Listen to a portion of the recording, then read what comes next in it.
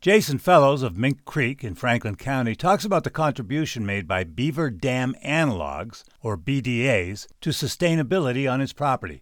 David Sparks, Idaho Ag Today. Sustainability is the key thing that helps people through the future. If we weren't focused on sustainability, we wouldn't have things that actually are there for our kids or their kids. So my great-grandkids, there may not be something there. And if we look in agriculture, sustainability is probably one of the most important things that we can actually focus on. Our goal in doing the Beaver Dam analog projects was to make our place more sustainable. A BDA is a Beaver Dam analog. So a BDA is a man-made beaver dam. And what that is a structure that's put in the creek to slow down water. But a BDA is there to actually mimic a beaver and a beaver dam. So it slows down the water. So the water is actually subbing into the soil, and it helps the hydrology of the land. And later in the year, that water is expelled or put out further into the year. So we put BDAs in our creek about 4 years ago. And the reason that we did that is we recognized that we were losing stream flow. My brother and I, we run this piece of property, and when we were kids, there was beaver in the creek. In the early 90s, the beaver disappeared. So we recognized that possibly the reason why we were losing water is because the creek had straightened out and there was nothing holding it back. So we implemented BDAs on our property to mimic the beaver, because in the early 90s when we were kids, we had a lot more water.